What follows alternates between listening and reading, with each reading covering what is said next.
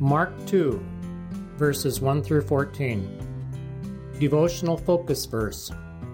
But that ye may know that the Son of Man hath power on earth to forgive sins, he saith to the sick of the palsy, I say unto thee, Arise, and take up thy bed, and go thy way into thine house.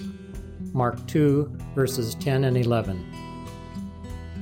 Don Wolfe, a father in our Portland congregation, tells of a time when today's text resolved a defining moment in his life. Don was attending a required psychology class in college. One day the professor said, You know, the power of the mind is incredible. We just don't realize how strong it is. There have been groups of people who have been ill, and half of them were given medicine, and the other half a placebo or an unmedicated pill. The people didn't know what kind of pill they were getting. Many times those who received the placebos got better. This illustrates that you can convince yourself and you can control things with your mind. As the professor continued, he implied that religions were just something in the mind. He said, There are some religions that encourage weeping. You just spill out your feelings. It's a wonderful release, and you feel better. As Don listened to the professor, the devil tried to make him doubt God and his own salvation, and a battle began within his soul. That night in a church service, the minister preached from Mark 2. The Lord reminded Don of a time some years before when his 2-year-old daughter, Connie, had been terribly sick with a raging fever. That Saturday evening was a prayer meeting at the church, and Don called requesting special prayer. As he was rocking the toddler, he listened to her labored breathing. Suddenly, she jumped out of his arms and began running around the apartment and giggling. When Don took hold of her arm, it was completely cool. During that sermon, the minister read, That ye may know that the Son of Man hath power on earth to forgive sins, he saith to the sick of the palsy, I say unto thee, Arise, and take up thy bed, and go thy way into thine house. The Lord said to Don, So that you know that I make a difference in a life, who do you think healed Connie? You had no power over her mind that night. That settled the battle for Don. He had a fresh assurance that God has the power to change lives as well as heal the sick. In today's lesson, the scribes questioned the authority of Jesus to forgive the sins of the man brought by his 4 friends to Jesus. Knowing for certain that God has forgiven the sins that are in our past is one of the most powerful and liberating benefits of salvation. It's vital that we know Jesus has the authority to forgive.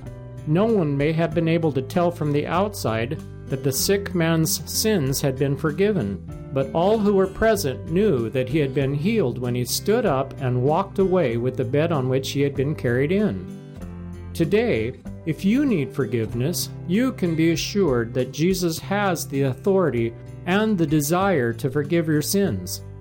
If you are saved, you can be assured that Jesus has the authority and desire to forgive your unsaved loved ones if they will ask. Background information. This section of the book of Mark shows a contrast in responses to Jesus. The scribes and Pharisees opposed him, see verse 6, while the palsied man and Levi obeyed him, see verses 12 and 14. As Jesus again entered into Capernaum, which had become his hometown, the news spread, and soon the house where he was teaching was overflowing with people. The houses in Jesus' day had flat roofs made of clay that were hardened into tiles by baking, and these tiles were supported by sticks and branches. Stairways on the outside of the 1-story houses went to the roofs. After carrying their friend up the stairway, the 4 men in today's text were able to take off the tiles and make an opening in the roof. Jesus was establishing to those present that he was the Son of God. The Jewish leaders knew that only God could forgive sins. When Jesus said that he forgave the man's sins, these leaders understood that Jesus was claiming divine power, an action which they considered blasphemy.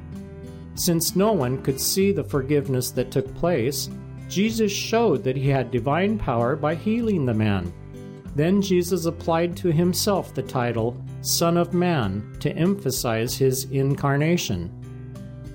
Verses 13 and 14 note the calling of Levi, which is another name for Matthew. Located at the intersection of several highways, Capernaum was a military and business center. The Roman government appointed the tax collectors who took commissions, and many of them greedily overcharged. Many people considered these tax collectors traitors and hated them. Matthew was employed in this ignominious profession. When Jesus said, "Follow me," he wasn't suggesting that Matthew go on a short errand. Jesus was proposing a lifestyle change. While Peter, Andrew, James, and John could have gone back to fishing, Matthew's decision was permanent, for it necessitated turning in his books and the money collected. Yet Matthew's response was immediate and without reservation. He arose and followed him. Conclusion: we can have full trust in the power and authority of the Lord to forgive sins and heal bodies because he has proven that power many times.